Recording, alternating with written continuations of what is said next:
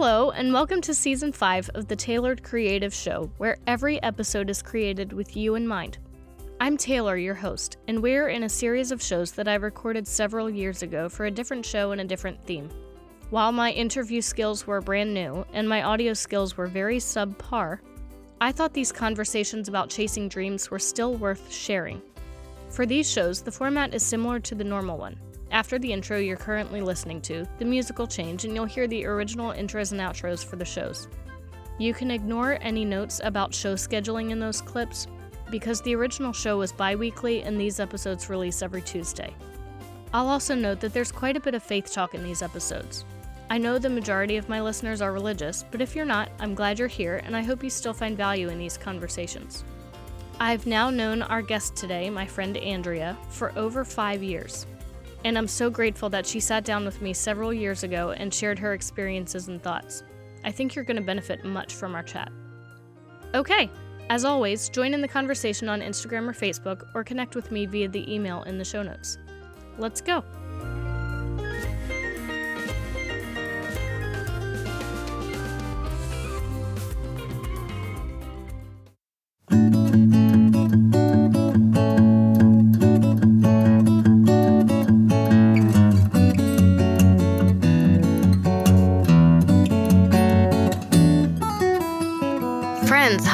Welcome to another episode. This is the longer one. Maybe you want to listen on a walk or a long drive or on a vacation coming up. I enjoyed some warmer days recently and I'm craving a vacation, so let me know where you want to go this year. I need some ideas. I think you'll love hearing from my friend Andrea Aldrich. She is full of wisdom and has a strong relationship with God. She's a person who is wise beyond her years. I've spent years benefiting from friendship with her, and I think you'll really enjoy this conversation with my great friend, Andrea.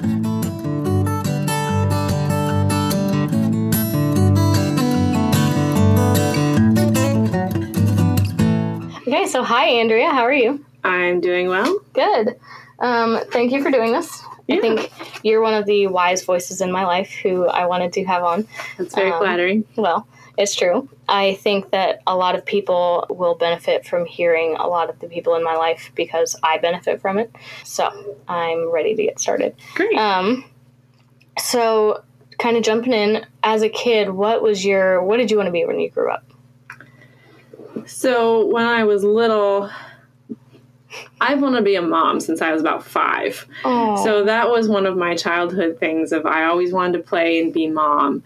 For whatever reason, that was something that just stuck out to me, probably because I spent so much time at home with my mom. Yeah. Now, as I got a little bit older, I developed a real love for music, and that's really what I've ended up pursuing because I realized early on that I was good at it. My mother started me on piano lessons when I was 5, and I started flute when I was 9. So I think I liked it, and Yep. I ended up pursuing that. That's so cool. Mm-hmm. So as how old were you? 5 when you started playing flute? Piano. Piano. Yes. So and 9 when you started playing flute? Mm-hmm. So as a little flute and piano player, what was where did you get to play that you loved? Like, did you have any cool opportunities to... Opportunities or actual practice spaces? Because there's a difference. I had both. Give me both. That's cool. So when I was in high school, one of my favorite places to practice, piano in particular, and flute later on, was our church sanctuary. Our Christian school was associated with our church. Our church had an elementary school at the time. Okay. And we would wait for the bus at church to take us over to the high school. Huh. Because we weren't a part of the public school, but we utilized a public school bus. So that was a common place for them to pick up students to take to our Christian high school. And in the mornings, my mother was a teacher at the elementary school there, and my dad also worked in the same building because they were attached. Okay. We had about an hour from about 7 o'clock to 8 o'clock that I used for practice, and I would go into the auditorium. Oh. It's this huge space where it's such a space that really lends itself to quiet and it has great acoustics. Right, I was just going to say the acoustics. And I could play on a baby grand piano and put my music stand in the middle of the aisle and play to the ceiling. and just get a wonderful sense of what I sounded like in the space. Yeah. And it really made me feel good about myself, because that helps. Yeah. But that you were elementary school. I was in high school at that point. Oh, okay. Elementary school, I was homeschooled most of the time, so I practiced at home. But in high school, that was one of those places where it was just so special. That's so cool. It made such an impact not only on me and my practice, but also the people that worked in the building, because in the afternoons, staff from the school would come in and sit down and listen for a while. And Wednesday afternoons, we would have our youth group would come after the high school let out and just stay all afternoon into the evening. And I would have friends come in and do homework while I practiced. Wow, how cool. Yeah, it was. Fellow piano player. That's fantastic.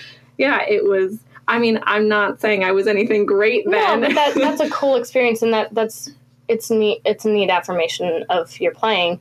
I mean, with the job that I had where we traveled to churches, anytime a church had a piano, I would just go practice because that's where I could. I didn't have a piano at my house. So they were like, oh, go play. I want to hear you play. And I'd be like, I actually have a job to do, but sure. That's awesome. So, and then what was the other question? So venue and, certain experience. Musically? Uh-huh. I'm trying to think. Then I want to hear the non-music ones. You're very interesting. I'm glad you think so. Oh my goodness. I guess, I never did anything super... Never did Carnegie Hall. Never did Carnegie Hall or anything like that. But probably performance-wise, in front of people. I mean, my church was obviously one of the main places that I did.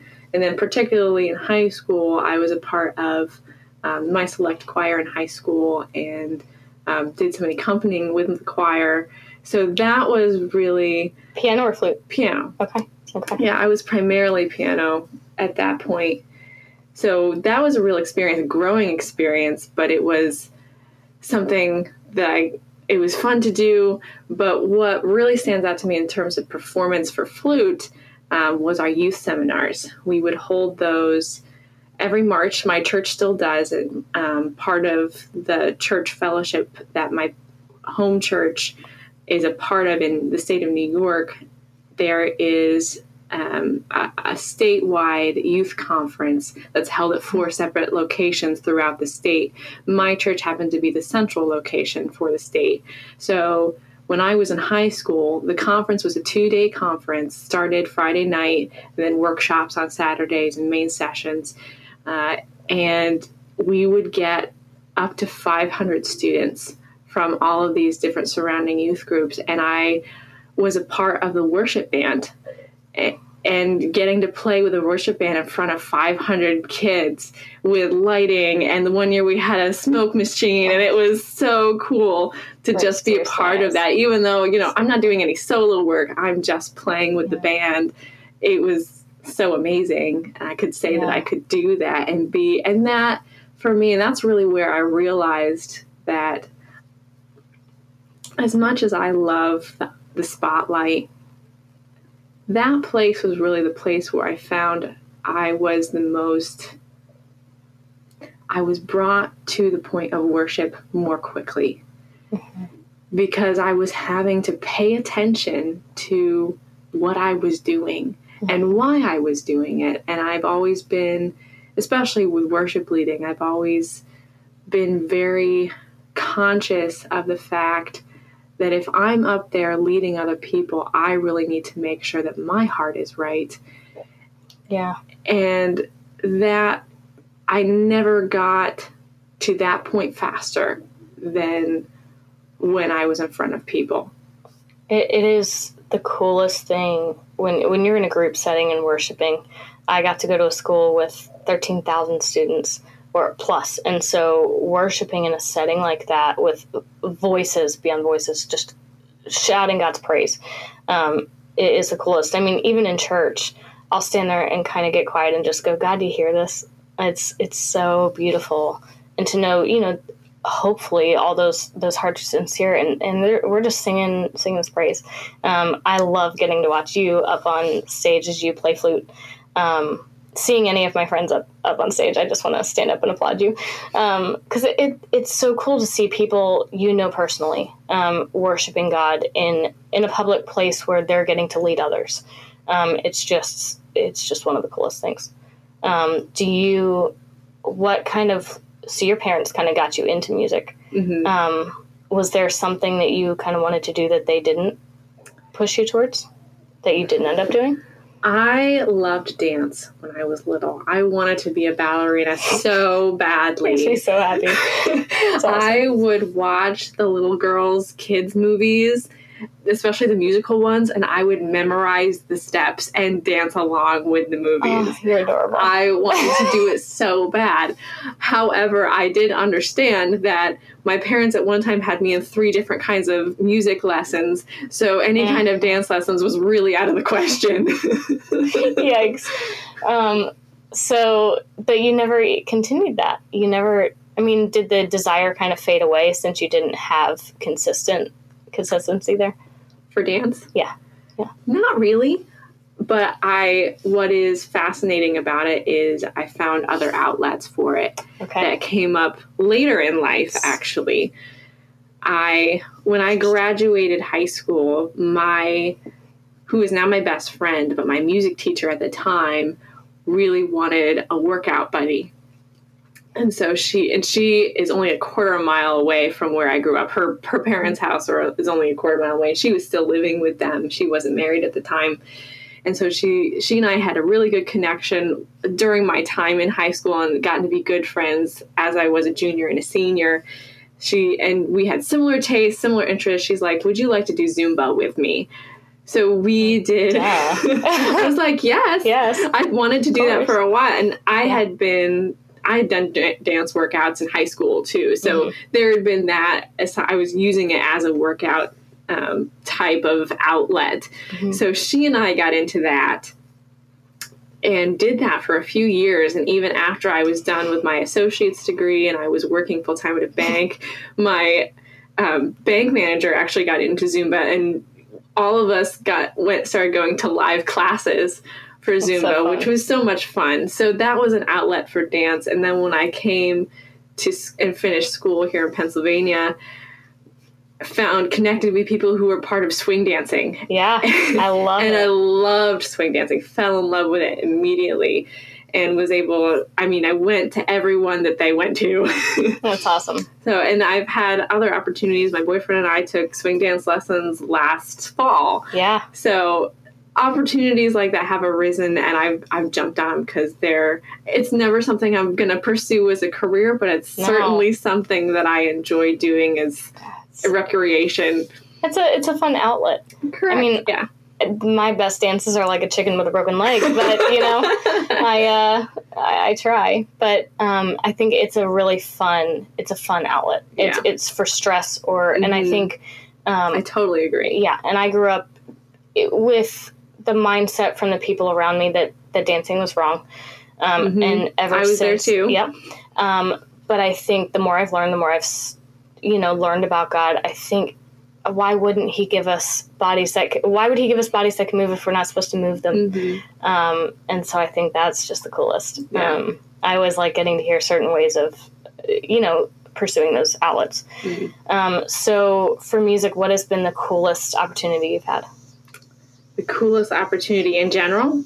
In general, and maybe to you specifically, like maybe you had a dream that no one else would, In general, probably the coolest opportunity I've had is being in the choirs for the Getty concerts that have been our connection with Cairn University and the Gettys has really opened up some opportunities to be a part of their concert choir. Keith and Kristen Getty. Kristen Getty, yep. So, and getting to go to their Sing conference a couple years ago, that's probably the coolest music in general opportunity I've had. For me specifically, that is sort of specific to me because it's like, yeah, but it's cool. It's awesome. Cool. Yeah. I think for me specifically, the coolest thing, and this is going to sound kind of not cool, but it is cool to me, is my being able to share my gift with my private students and with my church families, I think those are really the places where I can invest what I've learned back into somebody else. Yep. Which is really where my heart is. And I love being able to teach and to train, especially in something that I'm so passionate about. And then being able to worship with that, because I'm a firm believer that everything you do, whether you eat or drink or whatever you do it all for the glory of God, and it is an act of worship. Yeah. And being able to use the gifts and talents that God's, first of all, given me, I've developed them and now giving them back because they were God's to begin with. Yeah. That's why I love you. I just think you have such a good focus on, how is God using me so that I can pour into others? You do that very, very well. Thank you. You're welcome. So looking ahead, kind of, what do you see yourself doing in the future? I know, but I want the listeners to know. My long-term goals for me personally, I want to gain more students. In terms of a career, I want to gain more students that I'm pouring into. I want to really pursue that because I think that's something that God's placed in my life as it's something that He's given me specifically, and I have a responsibility, and I'm convicted to give that back. The other is, that's long term. That's something I want to grow and do. I have lots of little things that He's working in my life now, doing in terms of my current career and where I'm at.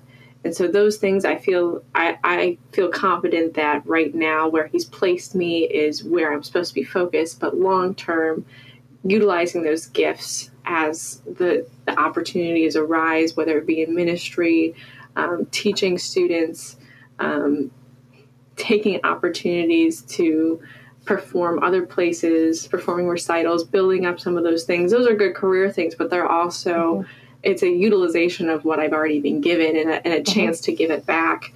And also investing in ministry. I have a real heart for lay ministry and just being part of the church, because I grew up with both my parents being in some capacity of full-time ministry, being able to kind of pour back into the church staff that is already there, since I understand what they go through as someone who, my grandfather was a pastor, my dad worked in full-time ministry, not as a pastor, but doing business within the church.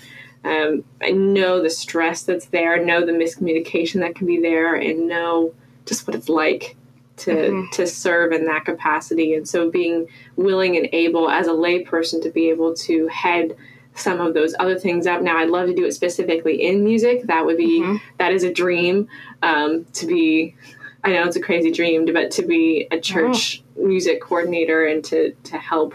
They exist. I know they do. I know, right? Yeah. But to help in that way, since that is something particular to my gifts, but also in other ways as well. Yeah. Are there certain people who speak into, I mean, I'm sure there are, but who speak into who you are and what you're doing? Yeah. My dad is probably one of the biggest people that speaks into my life and who I am. He has been somebody that I have always felt like I could talk to. I wasn't always as close with my mother when I was growing up. She and I are a lot alike. And so we had our differences in trying to, get on the same page. But she and I are very close in terms of our relationship now. But my dad has always been the one who has a lot to say in terms of who I am. And he knows me really well. And he keeps me honest. And you're his only girl, right? I am his only girl. So there's that. Yep. But my dad has definitely been that person who has given a lot of advice. He's very perceptive, especially in terms of people. And You've gotten that from him? I'd like to think I have a little bit. I'm probably not nearly as good as he is, but his comes with a lot of perspective too in terms of his life. But he has someone that is always there to throw perspective on things. I don't always agree with him on his perspectives, but I always take them to heart, and he is generally right in a lot of them. Yeah, it's amazing what influence good parents have, and both of us are blessed with good parents. Yeah, and they definitely speak into. My parents always have spoken into everything I do, given me wisdom on everything, and so I really value that. Yeah. I really value having friends around me. There were years where I didn't, and so a year specifically, but. I really value having friends who are godly friends who really know me and know, what they should tell me and know when to tell me something's crazy and when to just kind of support me in it, like starting a podcast. But I think it's also important to have friends who are unbelievers because not only can we influence them and show them Jesus, I think a lot of people, the way I grew up is, well, you should have non-believer friends to convert them. I don't think that's what that's about. Yeah, we believe that Jesus is the only way and we want them to know Christ, but I think it's about showing them God's love through us. It's not about trying to, win them over, because we're not going to do that. That's God to call them to himself. So do you have non-believer friends as well who influence you? Yes. Do they play a big input do they have a big impact into who you are? Not at the current moment. So I grew up probably very, very much in a bubble and really did not have any non-Christian friends until I got my first real job. Okay. And they were my coworkers. So my time with them was really limited. And I would still consider them my friends. We're still friends on Facebook. We still communicate once in a while, but they're definitely not as close as I don't see them every day anymore. But they had a huge impact on me and as a whole person during my time that I was able to be with them. I worked at a bank for 2 years, and of course all the women who were there were wonderful women, but they were not believers. I matured so much with them, and I had conversations with them I never thought in a million years I would have. Yeah. Just about life in general and about faith. And it, first of all, showed me that I am fully capable of talking about my faith with non-believers. Yeah. And I don't have to force it out. It comes naturally because it's part of who I am. But the other part that I realized was these people were genuine people. They wanted to do good. And they had standards and they had ideas about life and they had their own philosophies that was nothing to sneeze at. Yeah. And as a Christian, especially a young Christian, especially one that doesn't always interact with a secular society on a regular basis, you have these ideas that non-believers are always awful. Even though that's the perception you get, and it's not true. It's not true at all. And one of the things that challenged me the most in those couple of years where I was working with them was some of them had stronger convictions and were better than some people. I say better in a very broad sense, but better than some people I knew in the church. Yeah. Much more accepting, much more kind. Right. Much more generous. Oh my goodness. And Christians eat each other up. I know. And it really got me very depressed for a while, and I was very disgruntled by what I was seeing, because I would come to church and I would see not hypocrisy necessarily, but I would see people who they expected something from you that, first of all, shouldn't be expecting, but second of all, it was in a sense of that, well, you're a Christian now, so you should always do X, Y, Z.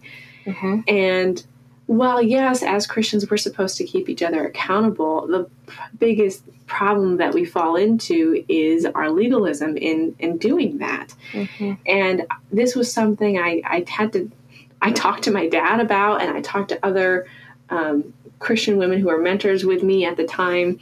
I said, here's this thing. How come we as Christians are not as generous and kind as some of these people that I am doing life with at work? Right. I don't understand why we're not doing these things. Why aren't we out in the society giving to the food drives, helping people that we are commanded to help? Yeah. What is our church is doing? Nothing, which was not completely true. No, but it felt like it. In comparison, it felt like it, because the biggest thing I was seeing was that people were making these choices on a personal level. It was not, oh, my church is doing this thing, so I'm going to go be part of my church thing, but not really do anything myself. Mm-hmm. It was, they made that decision for themselves, and for their families made those decisions to do those things. And that's what so impressed me and challenged me. Just, am I lazy? Am I apathetic in how I'm approaching the world and how I'm interacting with people who are just your everyday, day-to-day people? Yeah. And how am I reacting to people who are in the church? Am I giving them the generosity that I should be giving them as a Christian? And am I giving that same generosity to non-believers as well? Yeah. And that was something I really had to wrestle with. I really had to figure out, I have to have a conviction to serve, and not just serve the people who I think deserve to be served, but to serve everybody. Yeah. And those non-believers in my life, they're the ones that helped me. God used them in my life to show me that. Yeah. And I was very convicted. It's so against everything we were ever taught, I think in church this past Sunday, Pastor was taught, and I've mentioned this before, but Pastor was talking about how the kingdom of God, he was going through Luke 13, and the kingdom of God will start as a mustard seed and will come smaller than we expected. It will come quieter than expected. And it's those little moments of people saying, she was really kind to me when she brought that up at work. Or, the way she smiled, I've never seen anything like that. As the one song says, that they in us would see the Father's love through even just a smile. I want to live that every day. Clearly, I'm human and I don't do it well. But it's so important that we do, because our lives may be the only gospel some may ever see or hear. But the fact that the unbelievers were kinder and more generous and more gracious than the church is something that should never be. Yeah. The Christians should be the ones who love the world like Jesus did. Mm-hmm. Jesus was the one. People followed him and didn't even know why. They were like, he's gained all this, all these followers for what? Because he loved them. Because he actually showed kindness and compassion as it's supposed to be. The only people he ever called out, and we had just talked about this, the only people who he called out were the ones who thought they were better than everybody else. Mm-hmm. He gave grace and kindness to the sinners. Mm-hmm. And I think that's the model we should follow. Mm-hmm. So in your daily life, how do you see, with your current coworkers, now that you work at a Christian school, how does that apply there? In a lot of ways, I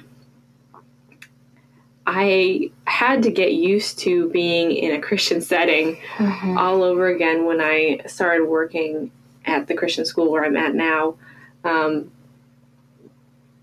even then, I came to realize the diversity of people in that setting and the different places within life. Now, I grew up in a very rural area where there was not as much diversity in terms of thought, in terms of people. Not that there wasn't any, but it was just very, very limited. And now being closer to Philadelphia, where there's so many more people, so much more diversity, so many more, even within church, just denominations that I've been in contact with people. That's something I have really that's been a new challenge to tackle, but something that I've drawn off of my experience with non-believers from before. I've utilized that experience so much professionally, just even within my job, I learned this at my past job and how to relate to people. Because as a bank teller, it's all about the people, and you're doing them a real service, and there's protection involved, and there's a relationship type of atmosphere that's involved, because for security, you have to get to know your customers, your regular customers. You need to know them by their first name. You need to know them.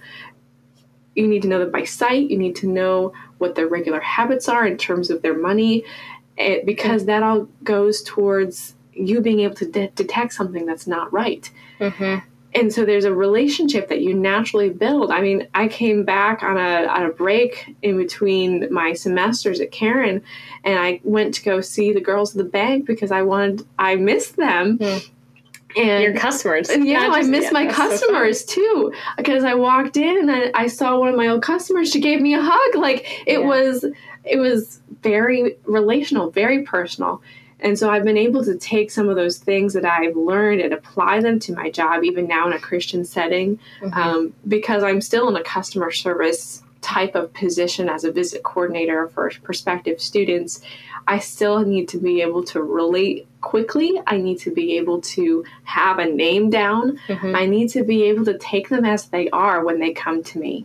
And that's probably the biggest principle that I learned being with non-believers, is that you don't hold them to a standard that you have, because you can't. Yeah. And so when I interact with prospective students and their families, and even my own coworkers, like I can't project a standard that's expecting more than it ought to. And I try to be very careful with myself. I want to take those people wherever they're at, because even if we are Christians and we are meant to be kept accountable, we are supposed to be living a life that pleases God, not all of us are all of the time. No. And that's why so many faith people are called hypocrites, because they think that because we're human, we can't do human things. But we look at the outside world and go, well, the sinners shouldn't be acting like sinners. You know, like there's a disconnect. Yeah.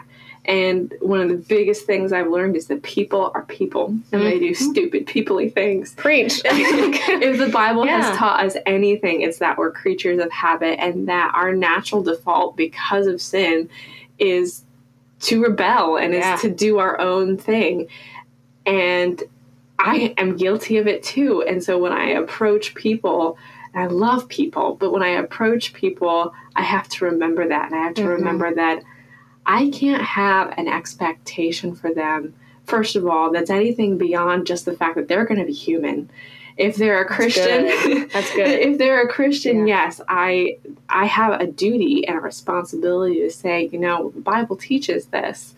And as Christians, we need to be living this way. But iron sharpens iron. Iron sharpens iron, but also it's not appropriate for me to go on a whole rant to a prospective student right then and there, because I'm not involved in their life. If I'm not willing to be involved in their life and actually help them, I have no right saying anything. Yeah, we don't get a negative say in others' lives, especially if we're not involved. Correct. Right. Correct. And the only thing I can do in that point is to love them where they are. And loving them might be telling them the truth, but it also might be seeing things, particularly seeing things from their perspective, and trying to put yourself in their shoes, trying to understand whatever hurt, whatever joy, whatever things are happening in their life that they're sharing with you right then and there.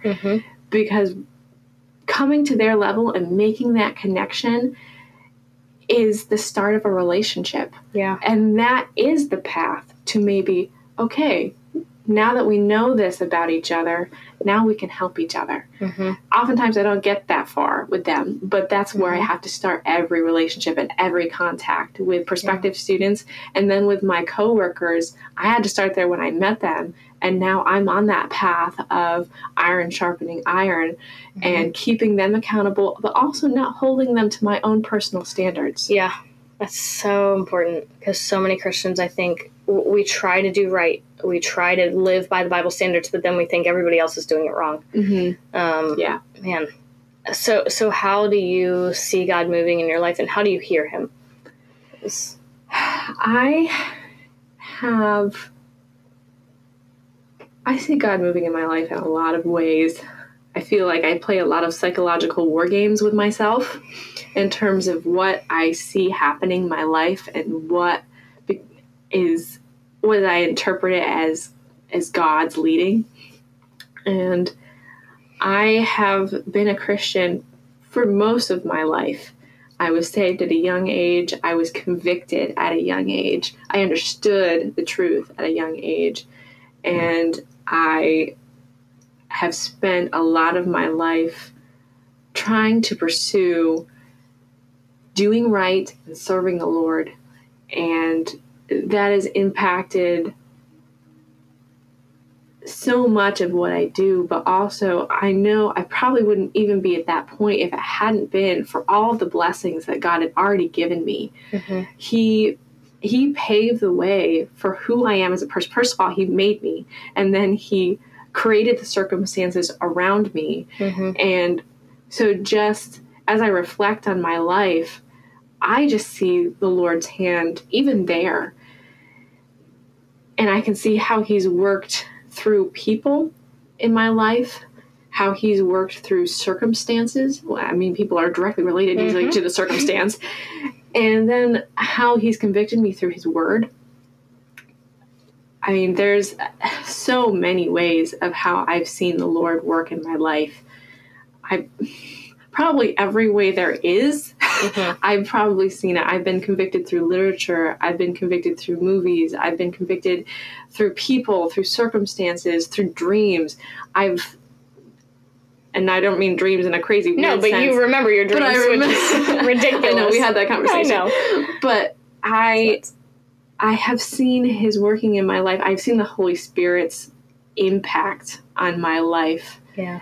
In all of those different ways. And maybe the Lord, there was no lightning bolt, but there was a continual push of, Andrea, you got to go in this direction. Andrea, it's time to go in this direction. I've seen doors close. I've seen doors open. And through prayer, my continual prayer is that the Lord would change my heart and make my desires his desires. Because I know when those two things are aligned, I will always be on the right path. That's good for people to hear. And I think that's very wise. I think that, I think you're right. I think knowing it's not about God having a specific plan for every single one of us to follow. It's about the little things where he leads us that he kind of, I think it's John Acuff who calls them hinge moments. You're in a concert and you hear somebody say something, you're like, oh, I never knew I had a feeling for that. Like, I never knew I cared about the homeless people or whatever it may be, and you kind of like boop, hinge moment. You kind of hinge in a different direction. I think that's so important. Do you feel like there have been certain defining moments that have led you to where you are? For sure. I mean, the one that always stands out to me is when I was 8 years old and I dedicated my life to the Lord. That's always a moment that I see as a defining moment because I knew what I was doing. And I prayed specifically for the Lord to forgive me of my sin and to be my Lord and Master. And I understood what Lord and Master meant. And I made a choice that I wanted that. And even just talking about it, I still come back to, I really want that. I fail all the time because my own selfishness gets in the way, and I have to come back to the Lord and say, Lord, I'm sorry. I was selfish. I did things because I wanted it. And I mean, we can overthink those things too. And those are the psychological games we put ourselves through also. But that was definitely a defining moment of I made a choice of who I was going to be. Maybe not in a career sense, maybe not in I'm going to go off and do this sort of sense, but in a personal sense, I made a decision of what kind of person I wanted to be. Yeah. And I think that defines more of who you are than anything else. That is serious commitment to Christ that shapes everything. Mm-hmm. So looking towards the future, do you have certain goals and dreams you aspire to? I know you do, but I want the listeners to hear. Goals and dreams in what sense? Career-based, musically for you, mm-hmm. Or other. Are there certain ones we don't know about yet? I mean, on a personal level, first of all, for a career level, I kind of already touched on a little bit of being able to teach. That's really a passion of mine, and wanting to really pour into students' lives, particularly on the individual level. Just as a student who did private lessons through my whole music career, I know the importance not only of the individualized attention, but also the mentorship that really can spring up from that.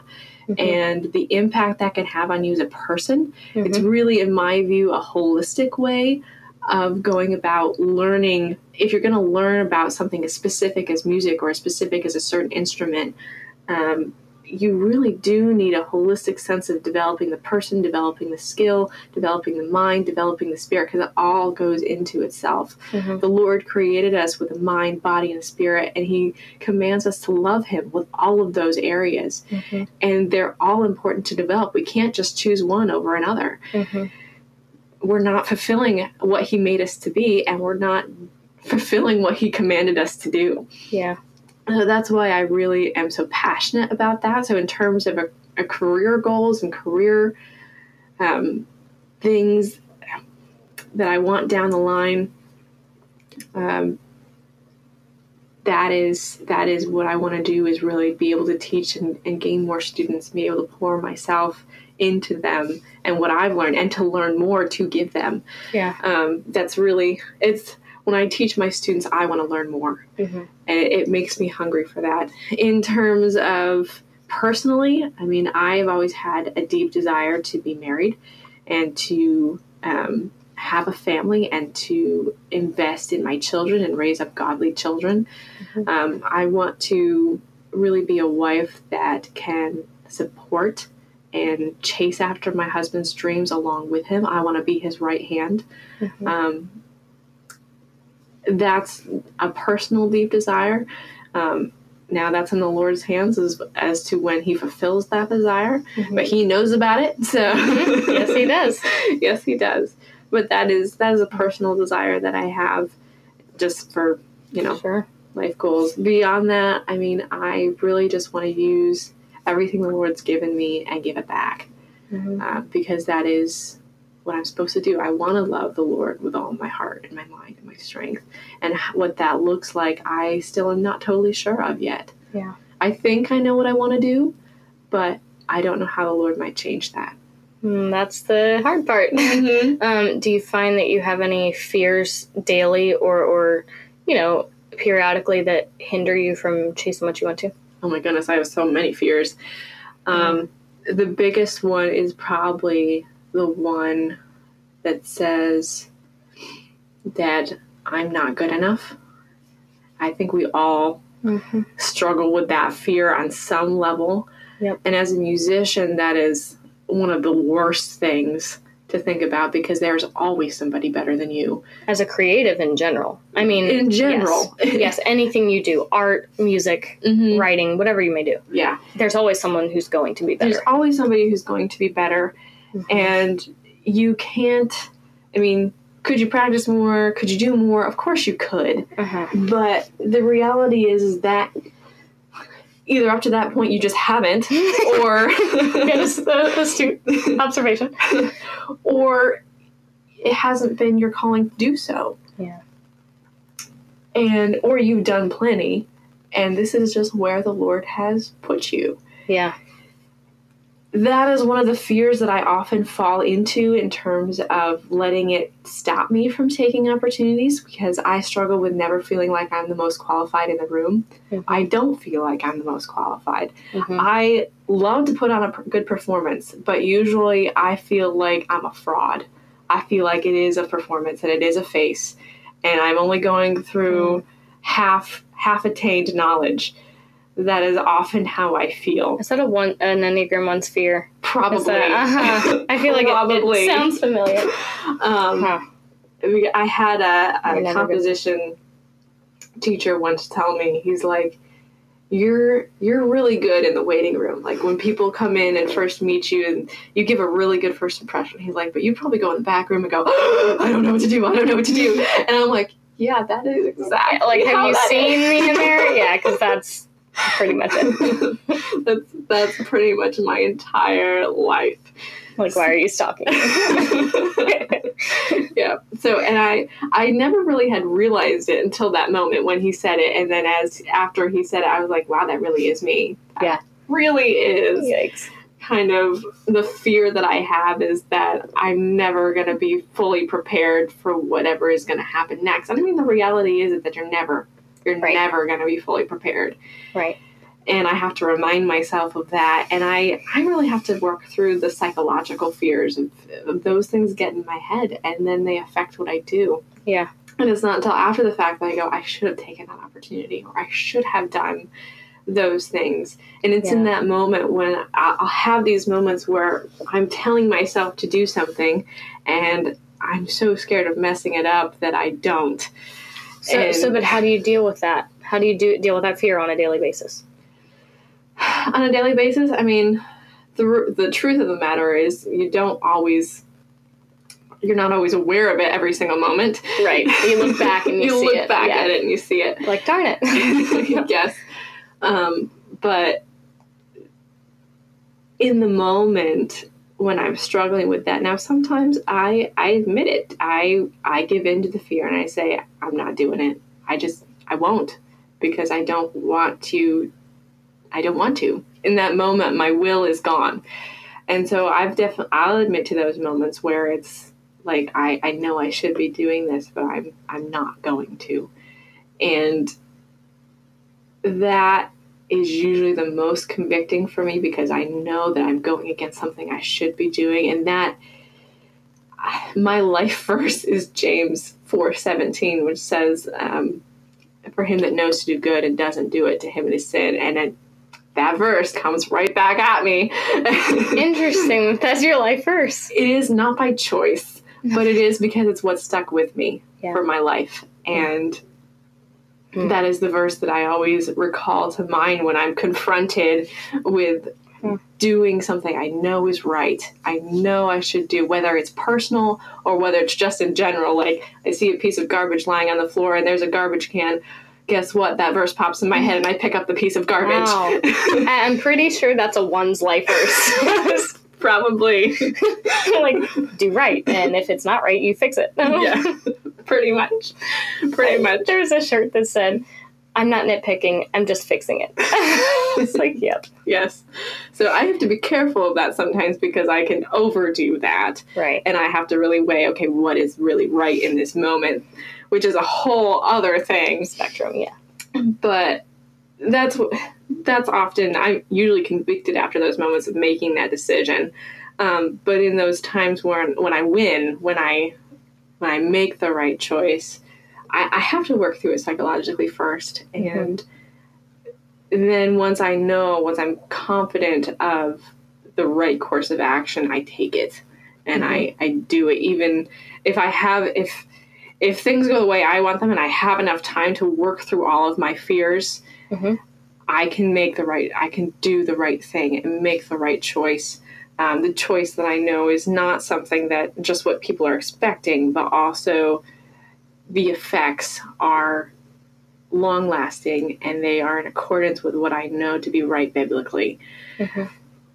And so that takes me obviously some time, and there's obviously some conditioning that has to happen in terms of, getting yourself in the habit of making those sort of right decisions more quickly, which I've made some strides in that. I am very far from getting that any kind of, mastery level. It's all right. We all are. Yeah.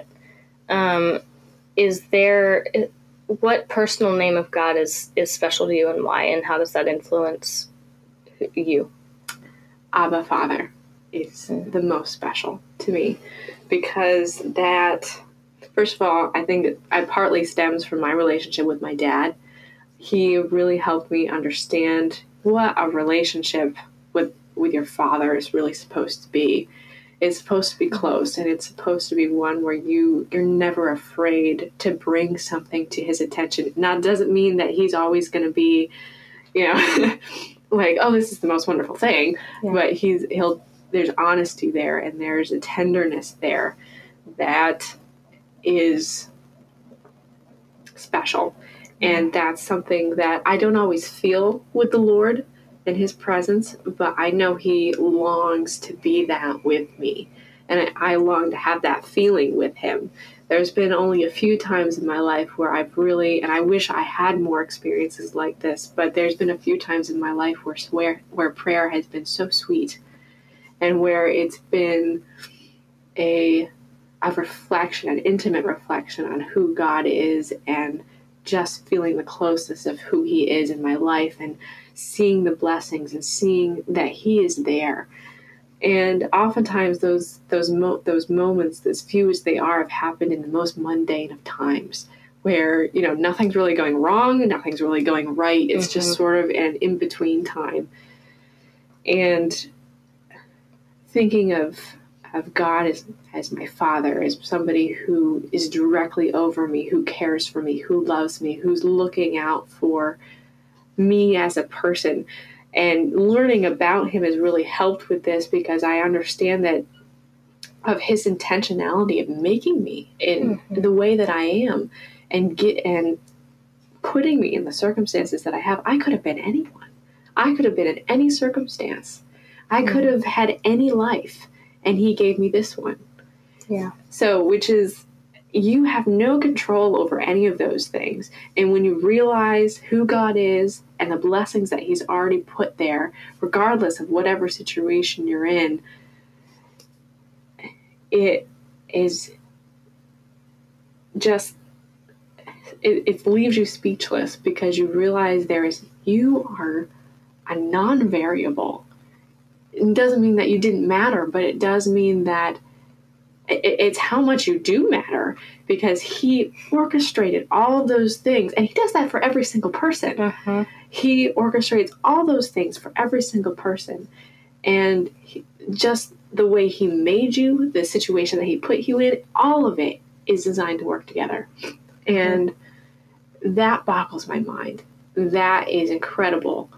Just the way that he, as a father, made you, placed you, has you in, he has a purpose for you, and he has you in the exact place, in the exact time, for an exact reason that you don't even know. And for a lot of people, that is the great unknown of what is my purpose, what am I here to do, is really distracting.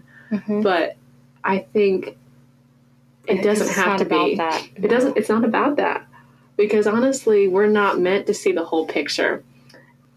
I think you're so right. And my problem is when I get super serious, and when I'm introspective, I'm healthy. When I'm stressed, or when I'm, I can't make a decision or whatever, I tend to run from him. And it's so good to remember that he loves us regardless. I mean, he loves the me who's late to church, but not even just that, who has terrible thoughts, and who willingly does sin even though I know it's wrong. And it's that kind of God blows my mind. And to know that he knew we would sin, and he created us anyway. Yeah, it's beyond my comprehension. Well, he knows you better than you could even know yourself. And he still loves you. It's unbelievable, right? Yeah. Yeah. And he still wants you. Right. He doesn't just love you, he wants you. Every time. I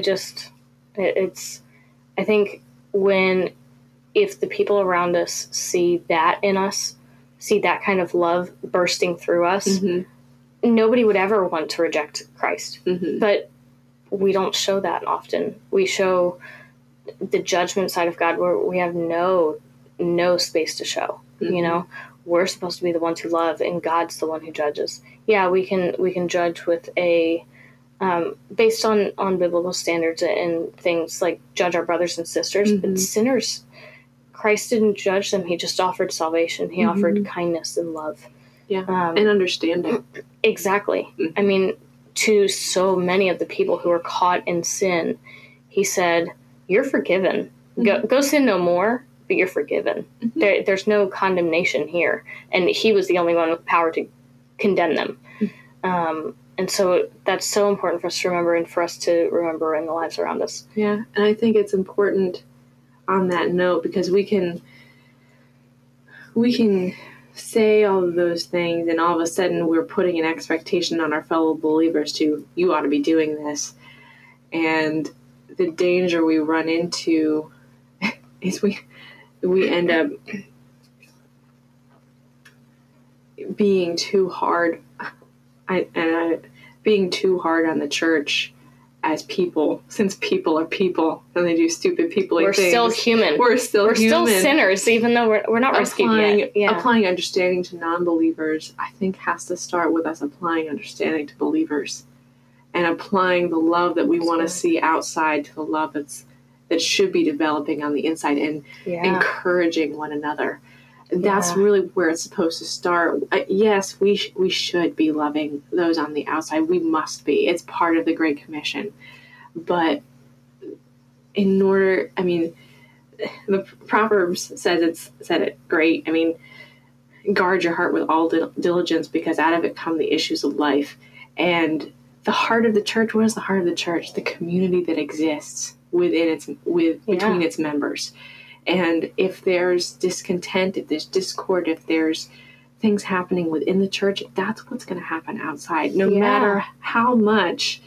Yeah. No matter what denomination you are, no matter how much you're doing. Right. No matter how much you're doing, no matter what programs you're involved in, what is inside the church, what is the community between the believers, that is what people are going to see. Because first of all, they're going to be looking at us as a community of believers. And then what they see is what they're going to expect on the outside. Right. Christ said, they'll know me by your love. They'll know me by my love through you. And it should be so bubbling over in the church, the Big C church, not just like a church, but every church. Denomination, right. Every denomination should be so loving and so caring that people look at us and go, what do they have that I don't? You know, I have coworkers who, like you were saying, are happier than and more content and understand their blessings than a ton of believers I know. It is just a disconnect that I want to live my life to change. The hard part, I think, for us as believers is that we come broken, and so we expect other people to accept us as broken, and that's really hard for human, simple people to do. Right. And so we often make things harder on ourselves by, in a way, forcing ourselves onto other Christian believers because we're like, oh, you're supposed to love me. Right. Like, don't judge me. Only God can judge me. And you're like, that's a more severe thing. Like, do you know what you're saying? Yeah. There's accountability and then there's judging. We're not passing condemnation. That's a good point. Judgment is condemnation. We're not passing condemnation on our brothers and sisters or on the outside world. No. The Lord's already passed judgment. That's not our job. Our job is to keep one another accountable, to judge in an accountability from an accountability standpoint. Anybody judges. There's different levels of judging. There's judgment, which is condemnation or, passing something across someone or some situation.